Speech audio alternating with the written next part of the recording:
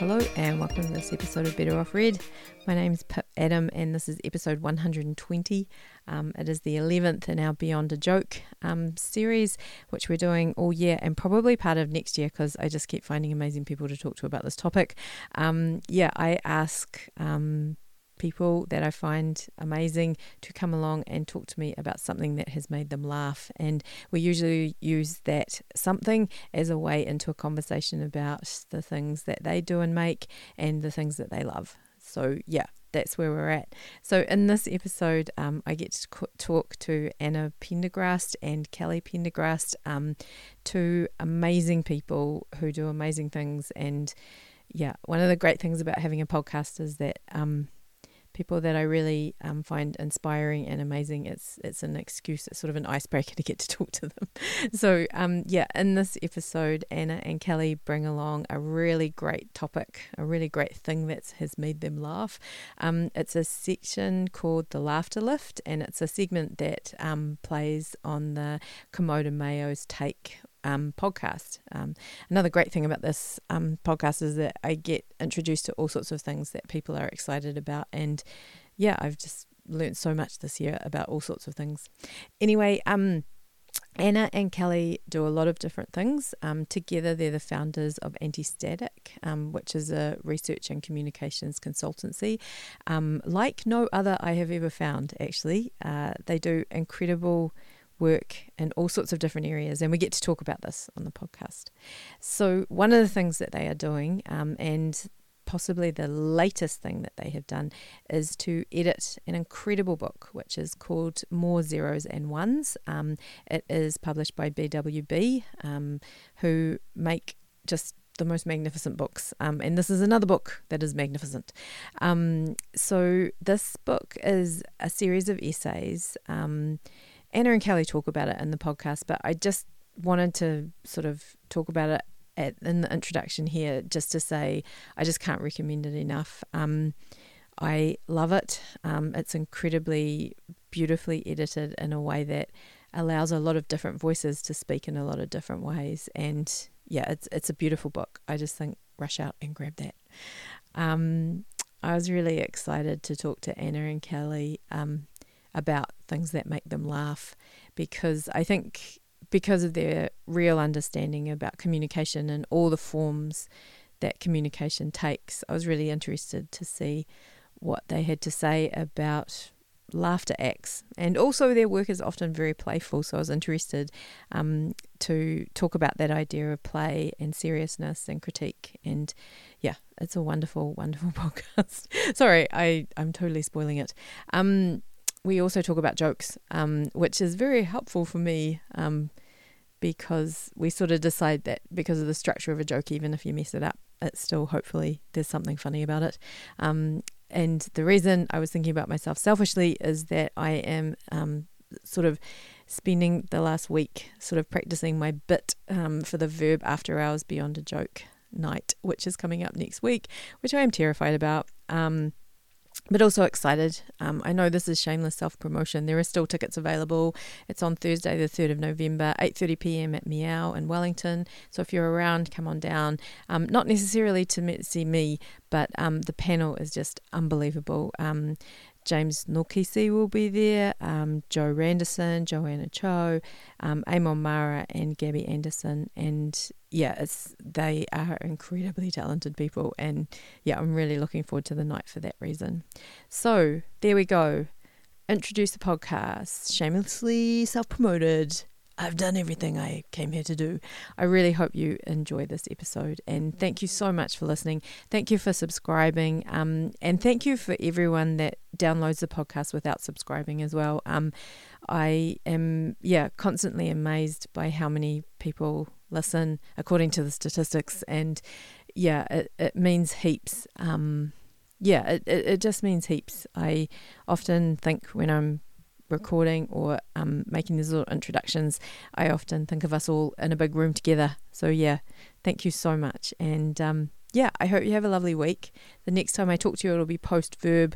Verb has just got the most incredible events on. I really hope you're in Wellington and can enjoy some of them, and have a really lovely lit crawl. Thank you.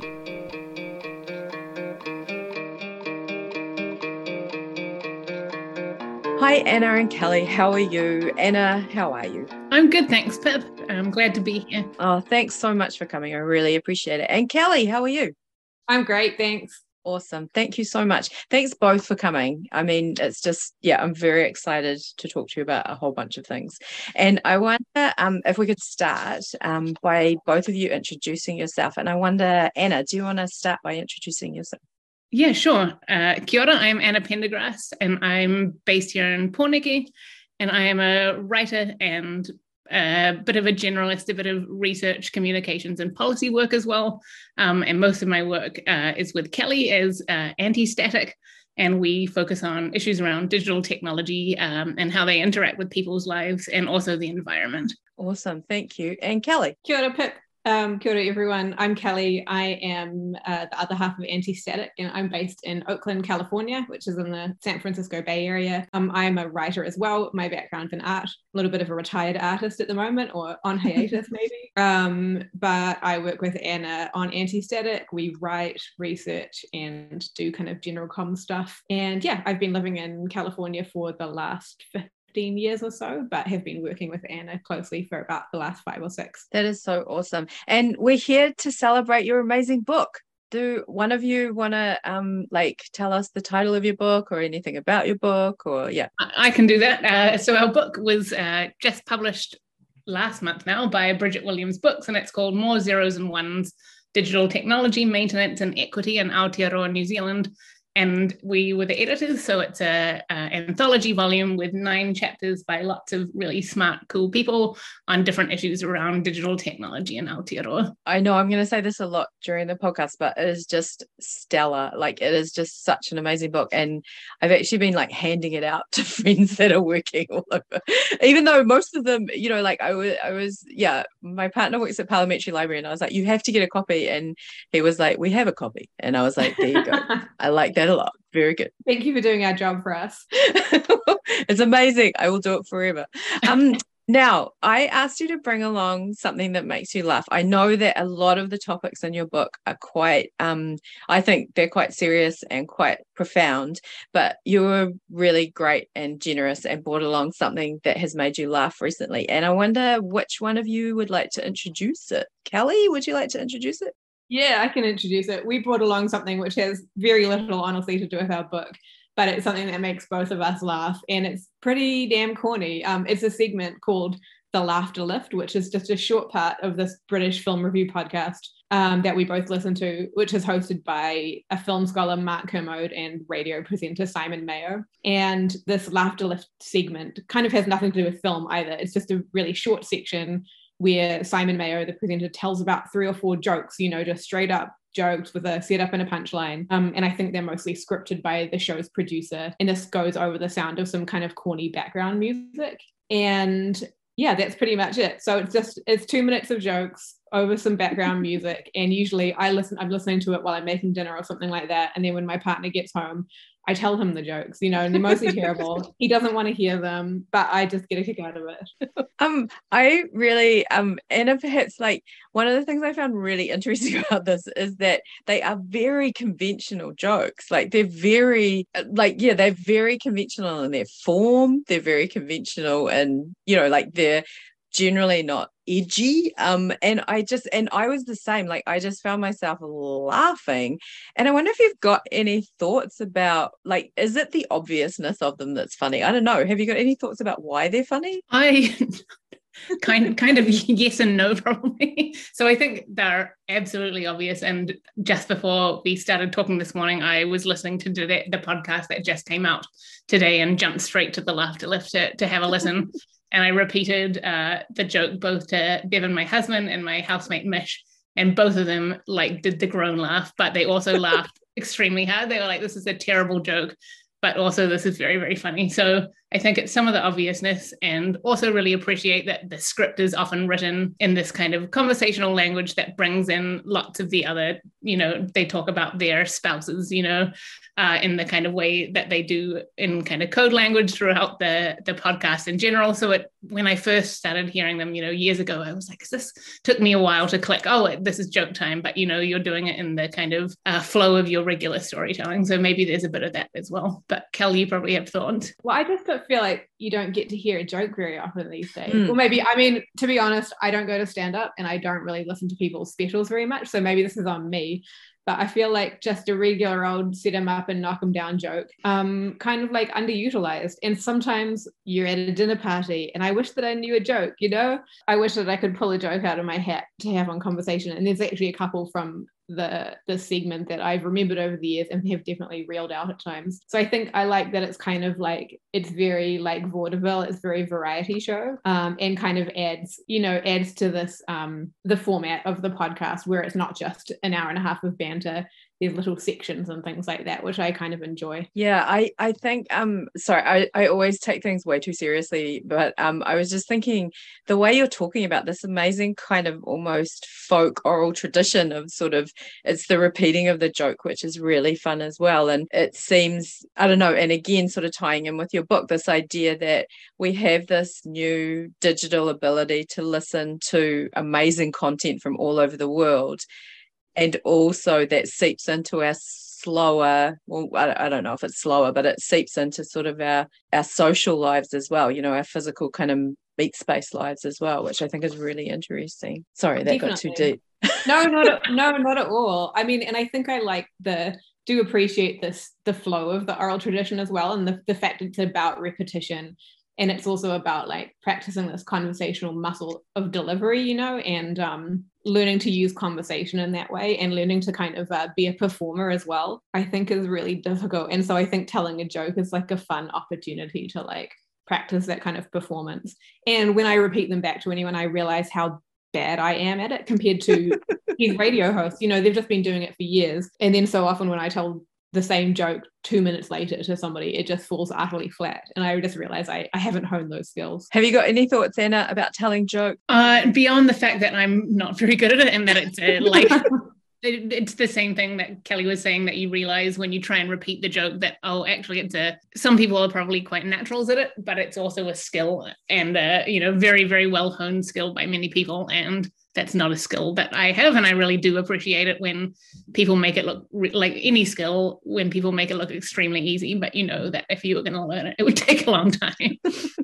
And I think that, I don't know, like I keep thinking about structures and systems. Sorry, just having reread your book this morning, like I think also that's kind of interesting as well, in that the framework is quite tight, you know, like even if I fuck it up completely, there's still people are like, oh, I know what's supposed to happen here, and Pip fucked it up, so that's funny as well, you know. And I think that's a big part of it. It's like often, like a couple I listened to, they were like, oh, didn't you already tell that joke last week? And you know, like it was just really great. It was real cool. Definitely. It's just an interesting conversational form, and like deviations from the form are funny and interesting as well, right? It's so true. It's so true. This is a fantastic podcast. Like I'm really grateful that you introduced it to me. Like since you let me know about it very recently, I've sort of listened to quite a lot. And one of the things that just seems to work so well is the partnership between the two hosts. And I think you two are one of the most successful sort of creating partnerships that I can think of when I think about them. And I just wonder if you've got any thoughts, about what works in the podcast, but also just from your own experience, what works to sort of maintain creative relationships, to even just the practicalities of working together. Yeah, I think one of the things that drew me at least to the podcast, which I was introduced to by my husband, Bevan, like 10 years ago. So I've been listening for a long time, and I felt very proud to introduce it to Kelly, because over our lives, she's always introduced me to things, new music, new books, whatever. And so I was like, yes, this is something she's going to like that I can introduce. So I felt smug. So we've both been listening for quite a long time before we started working together kind of in earnest on Anti-Static. But one of the things I really like about it is their rapport. It's so easy. These two people that obviously really like each other have, again, quite different background skill sets, but they work together really, really well, and their banter is just great, and they're both so generous to each other. And I think that that's one of the big things that kind of is so great about the podcast, and also their rapport with the audience. They really respect and like and trust the audience, and I think that makes a huge difference as well, that a lot of content comes from the people that listen, who are also cool and smart. I say as someone that is an audience member, but so I really like that. And Cal, I'm going to throw over to you to start talking about how we work together, and I'll jump in. I mean, being siblings, we've kind of worked together in some capacity for a long time. And I feel like I was just thinking about the way that our kind of like work together, which didn't used to be work, it used to just be a relationship together, has evolved over the years, and how we got to the place where we can actually work together. But, you know, we used to argue a lot, we used to fight a lot, but also used to always do creative projects together, even when we were young.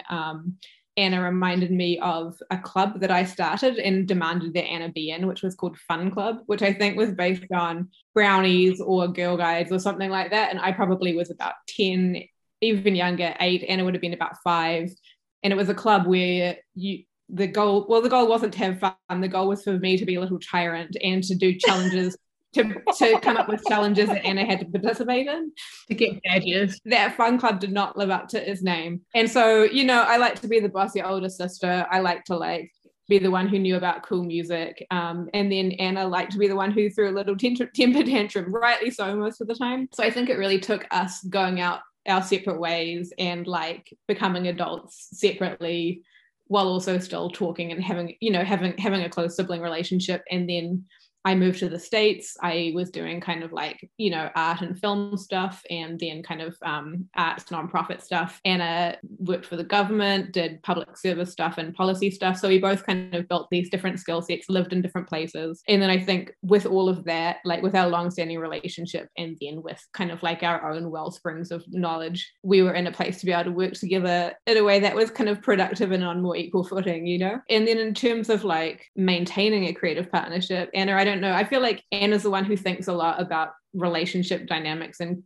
the dynamics of creative partnerships. And so I'm going to throw it back to you. Well, I just feel very lucky that like I feel like we do maintain our relationship, but it's often just because we talk pretty much every single day, and usually about work stuff. Like often when Mum will text me and be like, "Oh, have you heard from Kelly?" I'll be like, "Oh shit, I don't actually know how she's doing at the moment. I assume she's fine, but I did talk to her for 3 hours today." So we do, I think, just the kind of digital proximity, like not actual physical proximity of talking all the time, kind of helps keep that relationship together. And I think yesterday we both kind of remembered that a lot of our kind of work and doing our best work focuses on us just like talking together, like having a conversation. If either of us get stuck, we remember, oh, we can just talk about this generally or kind of very, very broadly, and we'll usually get some kind of breakthrough that way. So I think a lot of it, we're lucky we don't have to have particular structures in about how we're going to sort of keep and build our relationship, and that we know what our kind of strengths are and can kind of build off these if we get stuck. And I think we're very lucky to have the relationship we do, and I'm really fascinated in other people that have partnerships as well. But I don't know if there's a secret. A part of it is just that we keep doing it. Yeah, my God, that just sounds so, I don't know, like it's so helpful. Yeah, I just think it sounds so helpful, and it just reinforces how perfect you are to be editors of this book. You know, just this fact of,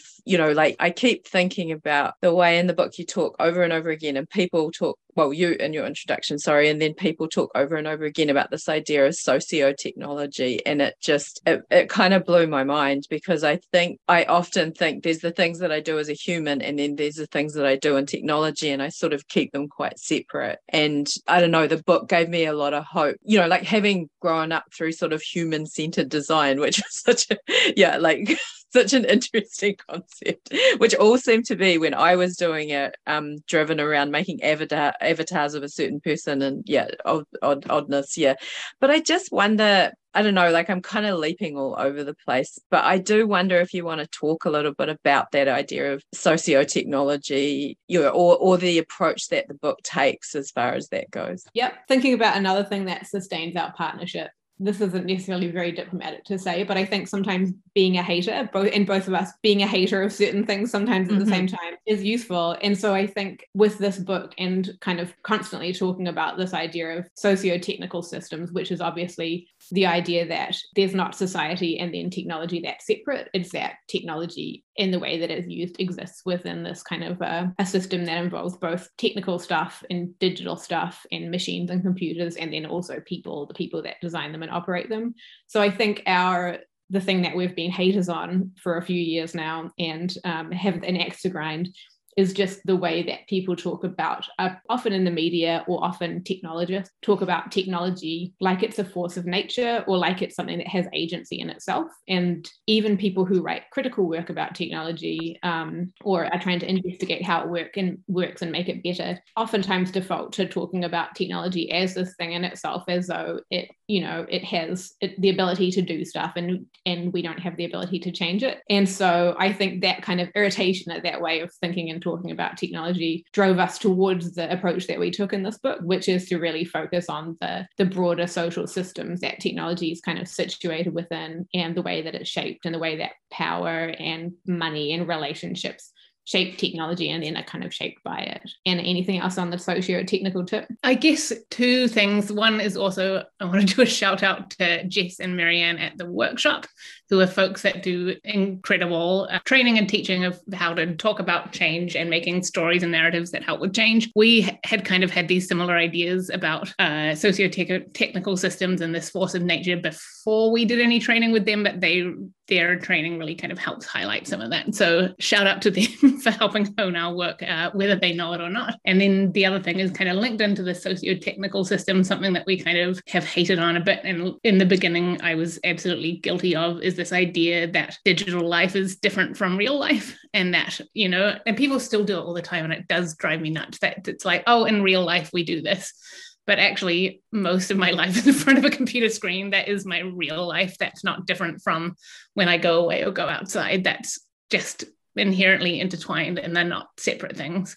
So that's another kind of axe to grind in that area. But I think that all links into the socio-technical systems as well, is that it's people doing stuff that brings these to life. It's not technology's over here and people are over here, and they're all they rely on each other to work. Yeah. And I also, sorry, I'm now jumping back to the podcast. I think one of the things that I loved about this podcast when I listened to it is that it's a really good example of how to critique, how to review, it's almost creating this new kind of vocabulary about how to talk about film. And I was thinking about this idea of the critic, or the, I don't know what you'd call it, analyst. I also think of the word analyst as well when I think about that. And I myself have always thought that whatever you're critiquing, this is silly me, this is a stupid thought, but I've always thought what you're critiquing, it has to be serious. It has to be, really, really, just serious for some reason. And I think that what I loved about this podcast, and the fact that the laughter lift is in there, is that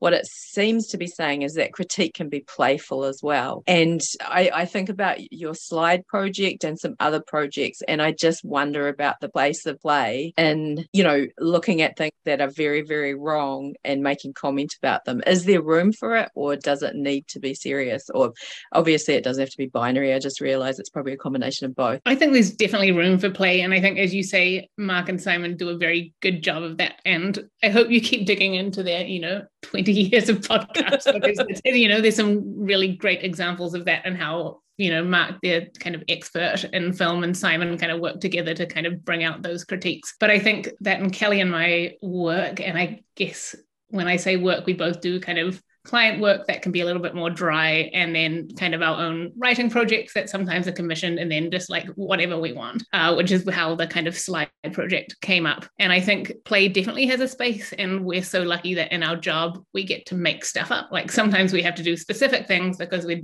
hired to do a job, and you can't just wing that so much. But with the slideshow and kind of other projects that we do, we realize actually within the time and the resources we have, we can kind of do whatever we want. And we do have to think about does it kind of fit with anti-static generally well enough? But I think this idea of play has been really important to us. Play with form and playing with ways of doing things, because it makes our job tolerable and exciting and something that I want to do. But also, everything is made up. I guess I think about it a lot. Everything is made up, sometimes for a very, very good reason. Rules are often there for a reason, not always, but that, within reason, making stuff up is kind of great. So I think there's no reason that you can't bring play into these kind of ideas of critique and things. things, as long as you do it with respect. And I think that's a kind of key thing as well with Mark and Simon. Like, even if Mark hates something, he's 99% of the time will not rant about it. Sometimes he does, and it's hilarious. But, there's, he realizes that there are people on the other end of that too. And I think that's important to keep in mind. Yeah. And I think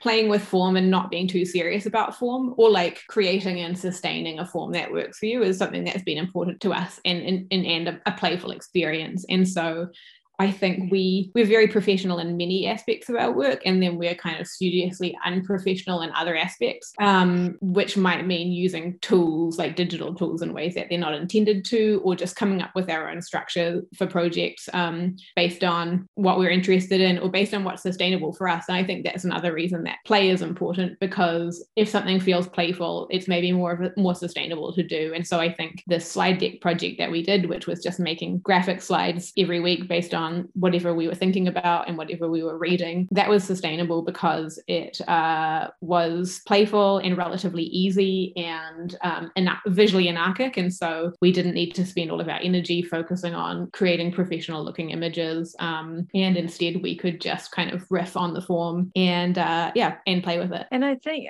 even just listening to you both talk as well, I'll probably say this the wrong way because I'm like feeling utopian at the moment. I'll feel dystopian in about half an hour. But I just this idea that if we keep doing things the way we've always done them, it keeps in place a lot of those power structures, if you know what I mean. Like I'm just thinking like the slide, the slide deck feels very different to an essay, which has to fit into a certain, structure. And I think that's why I got so much out of it, was just like, I'm reading tons about meta, I'm reading tons about, data sovereignty, but, seeing it like this, where we're sort of, seeing it like this is making it seem different in my head, which I thought was really useful for me. That's awesome. And I mean, sometimes, Kelly, as you probably have seen, we're on hiatus with the slides at the moment. And that's another kind of, I guess, good thing about making stuff up as we go along, is that we realize at the moment it wasn't happening. So, and we'd always feel bad about it or whatnot. So we realized if we put on pause rather than shut it down, then maybe we'll get this kind of joy back again, and hopefully start it again soon, but we'll see how that goes. We'll start something else. Oh,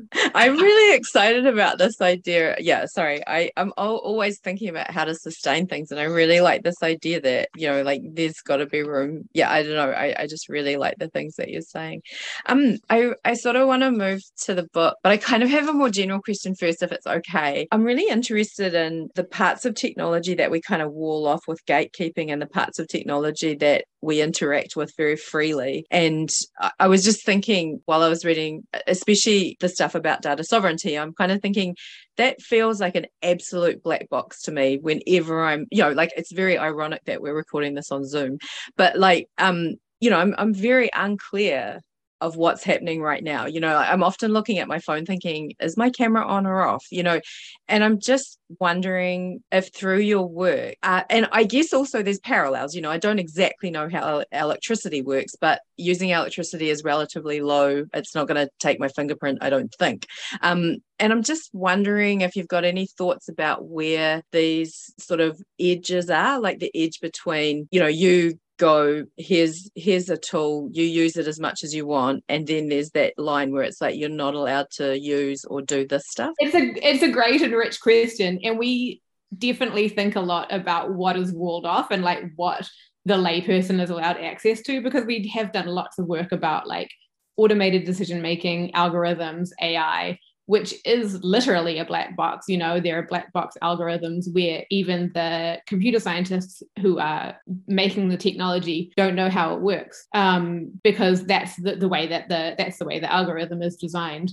And so what you get to see is the inputs and then the outputs. And I think that for us, maybe as non-computer scientists, as people who aren't coders beyond a little bit of HTML and CSS and so forth, I think this is why the kind of this approach of looking at the socio-technical system is so important, because what we can see more clearly is often the inputs. So when you say, if there is a black box algorithm or a system you don't understand, what stuff is going into it? Like what kind of information is going into your phone, in terms of video, in terms of other kind of inputs, and then in terms of what kind of values or power structures people who are designing that technology are working within, right? So you can kind of make an educated guess about what kinds of values and power structures and actual data is informing those systems. And then on the other side of the black box, you can see the impacts. Like, you can see both what kinds of results the algorithm or the machine is spitting out, and then you can see how people use or mobilize those outcomes and how they use it to make political decisions or commercial decisions, how it affects people's lives, and how it's kind of fed back into these systems. So I think for us, again, as people who really relate to this, just this layperson view of, I don't know how this works, like, what is my phone looking at? I think we look around the edges, we look at like the systems that they're part of, and we're looking at what goes into them and what comes out of them, and drawing conclusions based on that. Because I think just as importantly is literally how it works in terms of how the algorithm works and how electricity works. I don't fully know either. It's important to say, what is it doing? How's it being used? Like, whose power is it building?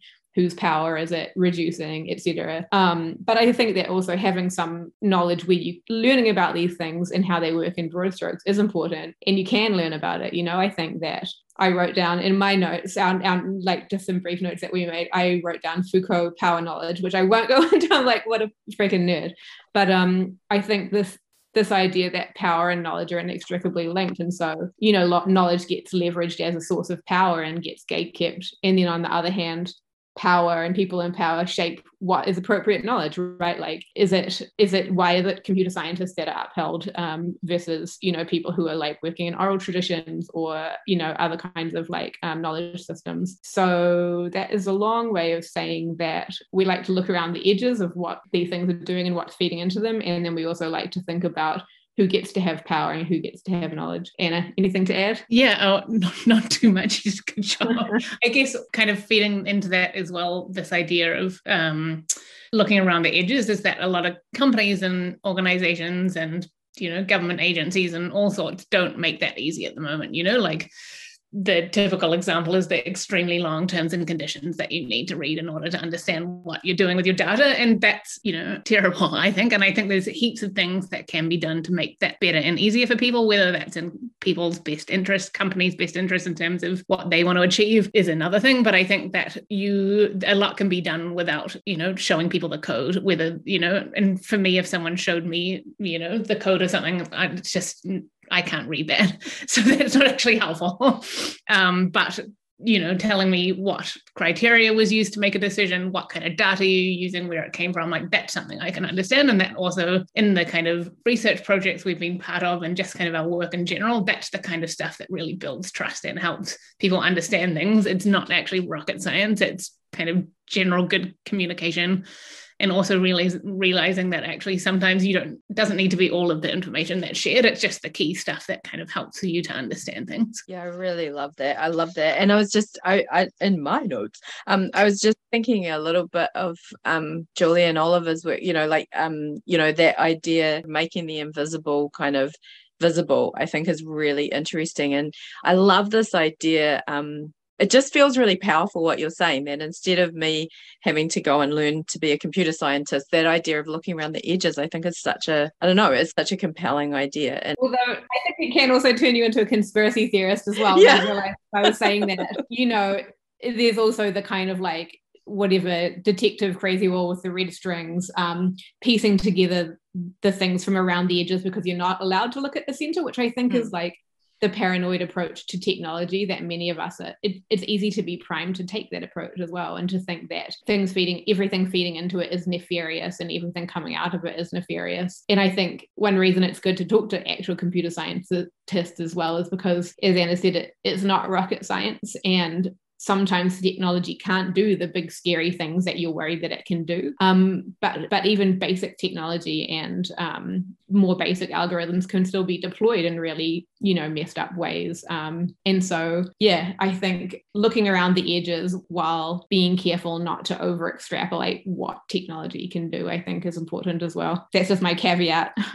I like that. And it makes me think about films again. Like, I was just thinking about the way films have kind of primed me, that fictional world has primed me to think, like, oh my gosh. I used to work with someone who had this term called automagical, and she would say, oh yeah, no, it's not automagical, don't worry, it can't read your mind. I was like, oh, jolly good. One of the freaking impressive things about the book that you produced is the fact that there is a very wide range of voices in the book, and they and a variety of ways of communicating those voices through. And I think it's just a credit to you both as editors.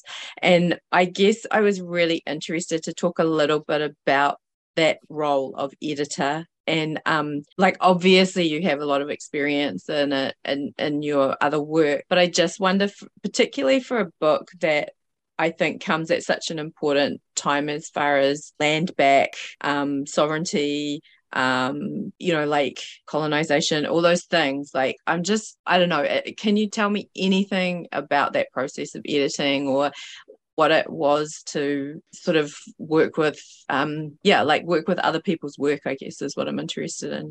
I think I can start off. And so I'm going to rewind a bit. So the book is a sequel, I guess, or a second volume in a series, the first one being Shouting Zeros and Ones, that Andrew Chen edited back in 2020. And so we were authors of a chapter in that book about digital inclusion, and during that process we saw Andrew do a similar thing of bringing together all these authors and being in these kind of big, excellent email chains where he did such a good job of bringing kind of authors together, and then sort of threw out whether anyone was interested in doing a second volume.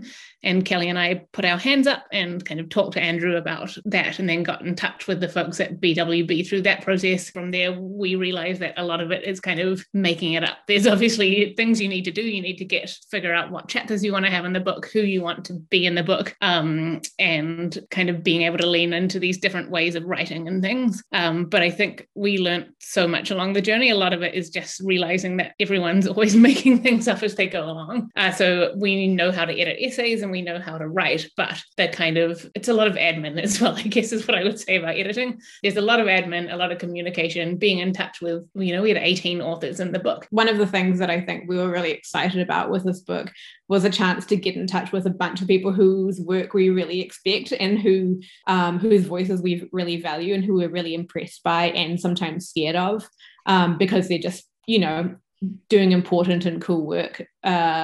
And so it was really great for us to have a chance to be like, hey, now we've got a reason to reach out to all of these people and essentially ask them to do pretty much free labor. But we were so excited by that. So I think we went into it with a feeling of kind of like openness and excitement. And then I think also we try and be fairly aware of our subject position as two Pākehā women, so we don't know it all and we can't speak about everything, and so we really wanted to talk about what it would take to have a technological world that is built for everyone. And so we wanted to make sure that we reflected that in the authors that we worked with on the book, and we also wanted to make sure that we respected people's time and energy, and ways of doing things. And so I think we really tried, and I'm sure we failed in some ways, but we tried pretty hard to work with people in the ways that worked for them and give people the amount of editing support that they needed or that they wanted, and also to figure out forms that were appropriate for people. So some of the essays were a little bit more scholarly because we were working with, professors and academics. Some of them were a bit more conversational, and then some of them were kind of done in conversation. And so each of the different forms allowed for different voices to come out and hopefully reflected people's point of view, relatively truthfully. What I think sounds amazing is that it almost feels like this process represents, I often think that we are working in feedback loops, if you know what I mean, and just this idea that the process will feed into other thinking about, it can't but help think about the ideas that are in the book, if you know what I mean. Just this idea of openness. I really like what you said about maybe being a little bit frightened, because I think sometimes I sort of just say, no, I won't do that. And sometimes the hard things are the things that help the most in some ways. I just think the book kind of resonates with that energy of conversation, which I think is so good. That's awesome.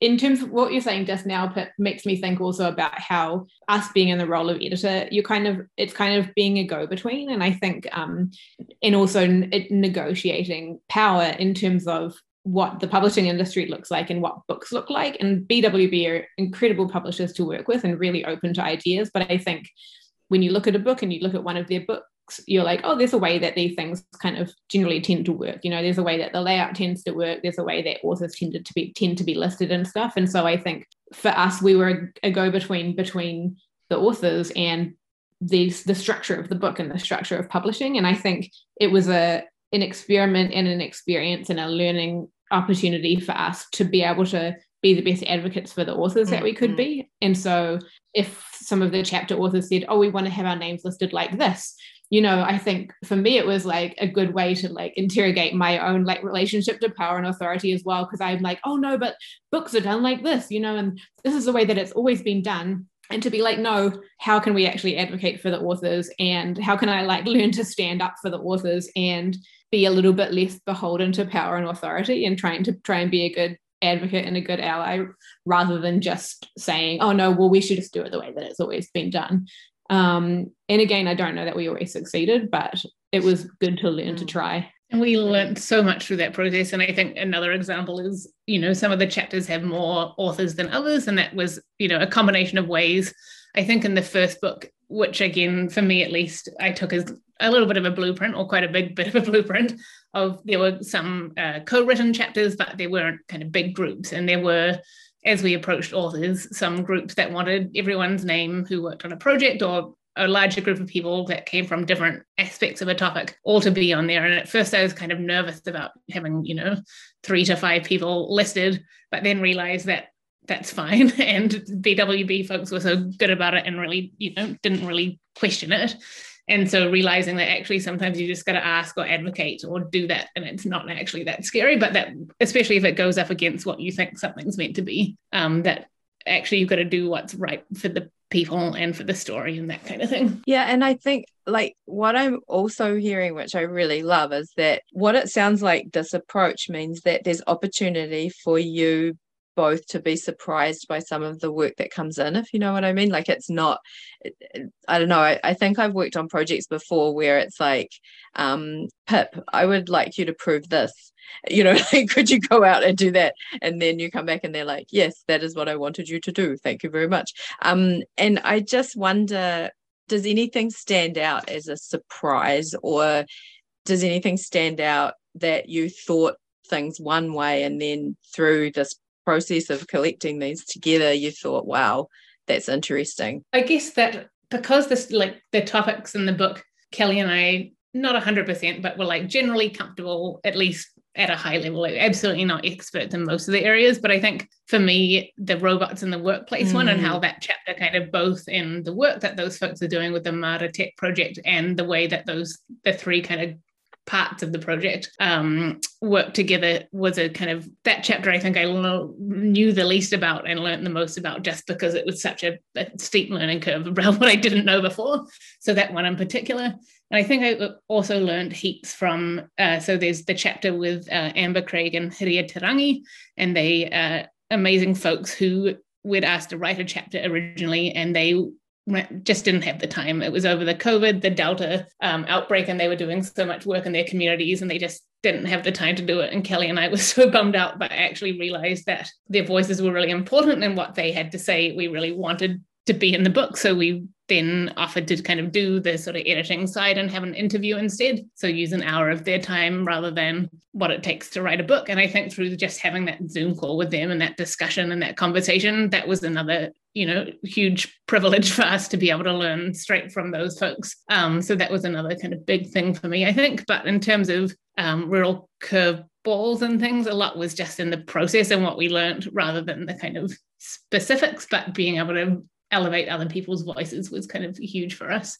And I've just been thinking back to the beginning of this conversation about jokes and thinking about structure and how structure and content kind of like mutually shape one another. And so I think that in giving some openness to how people structure their chapters, like the robots in the workplace chapter that Anna just mentioned, which is about this team doing research into the opportunities for using robots and augmented reality for agricultural purposes, and so in kind of like horticultural regions. And that project was being done as a common, sociologists and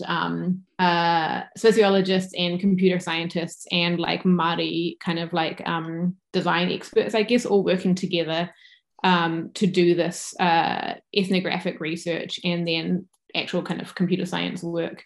And I think the way that they kind of formed the chapter ended up being in a bunch of sections that covered the different elements of the project. And so it ended up kind of being a fractal approach where the picture of this project kind of comes together through multiple voices. And that really felt like one where the form of the project reflected the content of it. And then I think, also the chapter with Amber and Hydia, where I think that was a cool opportunity for us to realize that we can find a way to make the important conversations work and to get them included in this book. And that also having something that's done in interview format is interesting for readers as well. And I think giving people a variety of forms to engage with is cool and hopefully makes the book more approachable for people of different interests. Yeah, I totally agree. And just going back to that chapter, I often, I have so many silly ideas, but I often think of technology being based in Silicon Valley and, just this idea that it is something that's happening over there, and that intersection of AI and agriculture just kind of, and it reminded me like years ago when I wrote an article for an engineering magazine, which was about a robotic eviscerator that worked on the freezing works, and one of the most telling things to me was talking to someone who worked on the line with this thing, and the idea that there were humans working next door to these robotic friends and workmates. Just that there's this opportunity to sort of think of it in a sociological way rather than a technology way. I think, just to chime in on that, I think it was really cool to see technology, and this is an example of user-centered design or human-centered design, as you said, but to see it playing out in what feels like a more organic way, where you're talking to the people who do this work already and saying what would be useful to you and using that as a starting point for design, rather than what often happens in user testing, which is that you build something 75% of the way and then you go and consult with the users, or you ask them a few questions about something that you've already built. But to kind of flip the script into actually go and look at how do people work, and then to ask them what might be useful for you, and then to kind of like design something in collaboration is pretty cool to see how that can happen on the ground. And like, again, I just love the way the introduction starts completely with this very like arguably sort of human idea of just wanting to make a world that works for everybody. I can't remember your exact words, but just this beautiful idea. And I love the way you talk about technology being misrepresented as a force of nature. I went to a cost of living workshop this week, and everybody was talking about the economy that way. We think about the economy as like this thing that's natural, or like inflation's going up, so we just have to sack everybody, there's no other way. It totally forgetting that we are the ones in control of the drivers and we're in control of it all. And I think that's what's so interesting about that chapter to me, is as well as flipping the switch, it's flipping the power of it all. And it's amazing. And I think, again, that is one of the huge strengths of the book, and that it just the new way it allows me to think about these things is just, I'm really grateful for it. It's really makes me feel a lot more hope. I have got one question left, and it's a question that I'm asking everyone, and I want to ask you it in a particular way. So I'm going to start in not talking perhaps about you guys personally, but I'm very interested in asking people about how we sustain this work that we do. And one of the things that became very apparent when I was reading the book is this, how we sustain activism. We've got these huge disparities where we have these companies that are literally the most richest, they have the most money in the world. And then we have people that are trying to do things. I think even Whare Haora, describe themselves as a labor of love, and I just wonder if you've got any thoughts about that disparity and sustaining it and power. And I mean, God, we could probably talk for another 5 hours about that. But yeah, I don't know. Anna, do you want to start on the trickiest question on the planet? I don't expect any answers. I'm just interested in thoughts about it, really. Yeah. Yeah, I mean, there's, especially with technology and, you know, the huge companies, the huge tech companies, and the power and capital and money they have and their founders have, is just, it's mind-bogglingly large and, you know, unethical, and you know, like, people shouldn't be 100 times over billionaires while they're, you know, it's very basic to say, but it's also that they're the folks that we also need to keep pressuring to give up some of their power. And I don't know how that's gonna happen, and I think that that's one of the reasons we kind of wanted to start that book with this upbeat kind of, we want the world for everyone, because it's really hard to argue with that.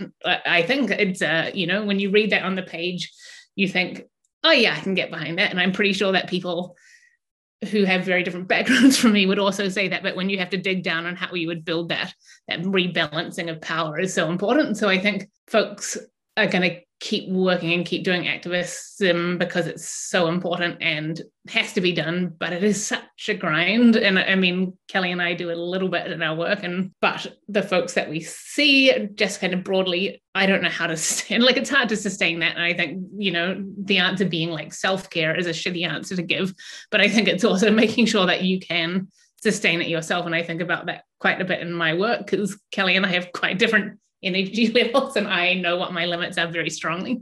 Well, we both do, but mine are quite low in some particular areas. So it's, you know, Kelly laughs, but she knows it's true.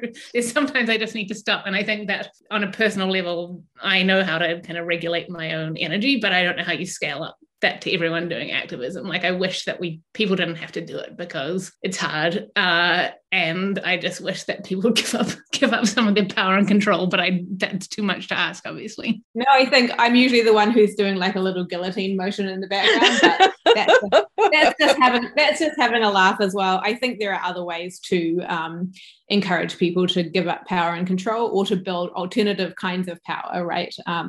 That can counteract, you know, these more hegemonic forces.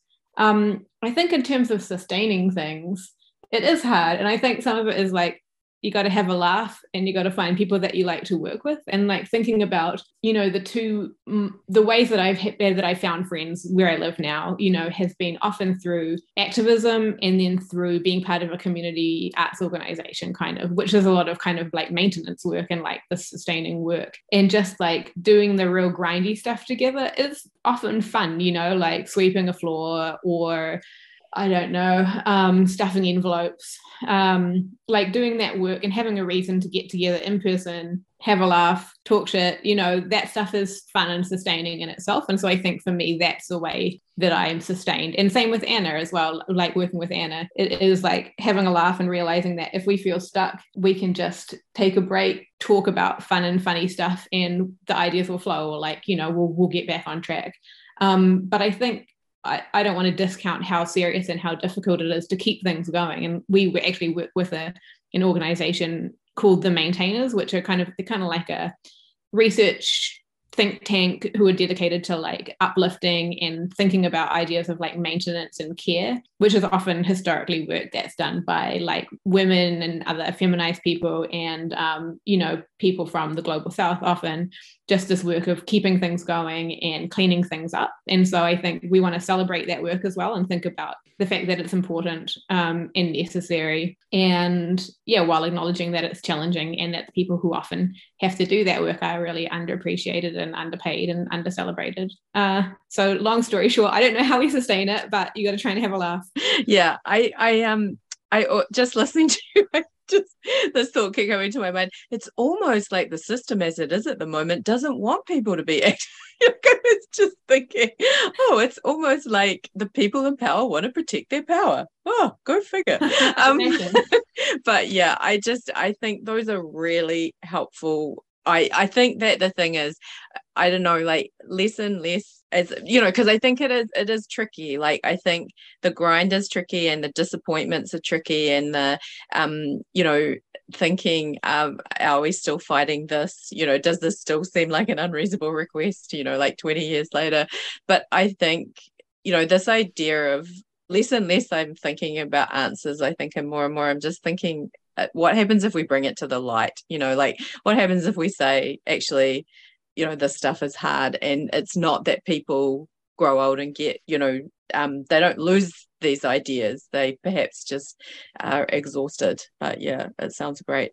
And I also just wonder, from the outside, another thing that I've always been impressed with you is you seem to have worked out a way to have a business that is really successful and also have this wonderful, what I really like about Anti-Static is that all the projects seem to come from the same place. I'm just thinking about the Christmas project you did last year with those great cards and stuff, and I just wonder, you've been so generous with your time, but I just wonder, is there anything you want to say about that idea?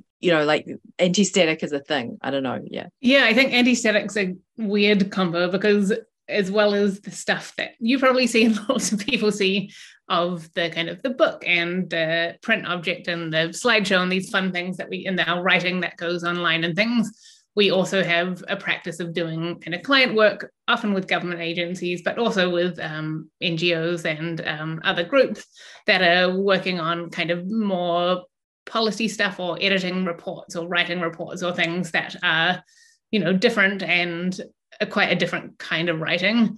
And those that I think we've been able to find a balance of client work and kind of fun work that work together that has been able to sustain us as both a business and in our kind of practice. Because I think that the stuff that we do that isn't client work makes our client work better, because we keep thinking about other things. And I think that if we dropped one or other, it wouldn't be sustainable either financially or we would get less good at our jobs. So I think that I think both of us together try our best to realize that, we can kind of make stuff up as we go along in terms of what happens outside of our client work, and that will feed into that. And so, again, I think we've realized we can make up a lot of the rules. There are some rules you have to follow when you have a business, but some things in terms of how you do it, you can kind of make up as you go along, and that's not failure. That's usually going to make you better, I think. Totally. And I think the realization that we could do both of those things under the same umbrella. So the more serious client work, and then the more, not frivolous, but lighthearted public-facing work.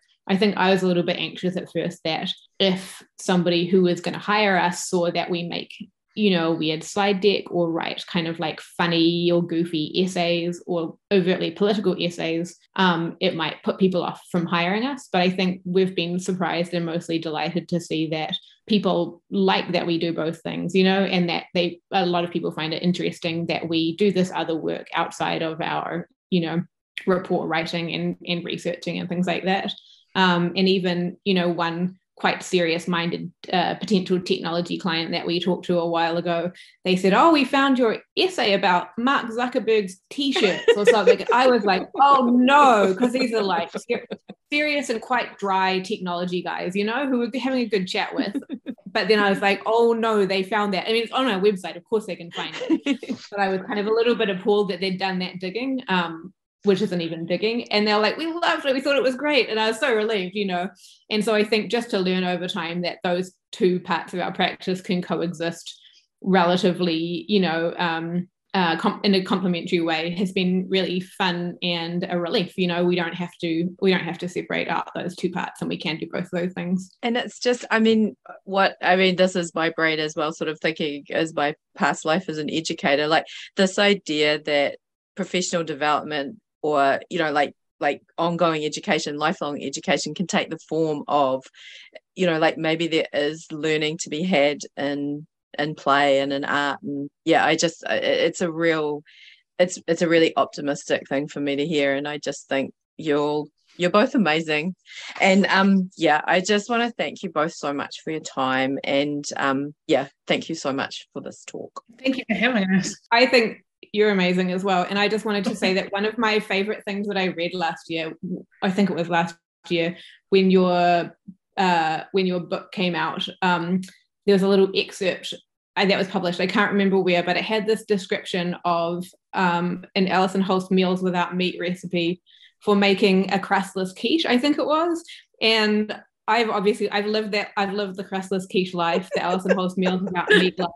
And also the kind of like scumbag, you know, whatever, no money, trying to find something for a potluck life.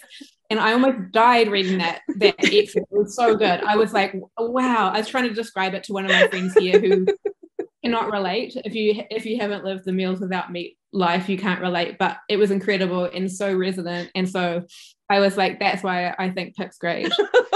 Oh, cheers, mate. Yeah, I don't know. I feel really sad now that I'm vegan that I can't make crustless. I tried to make a vegan crustless quiche the other day and it was not so great. I think I need Anna's help with that. But yeah,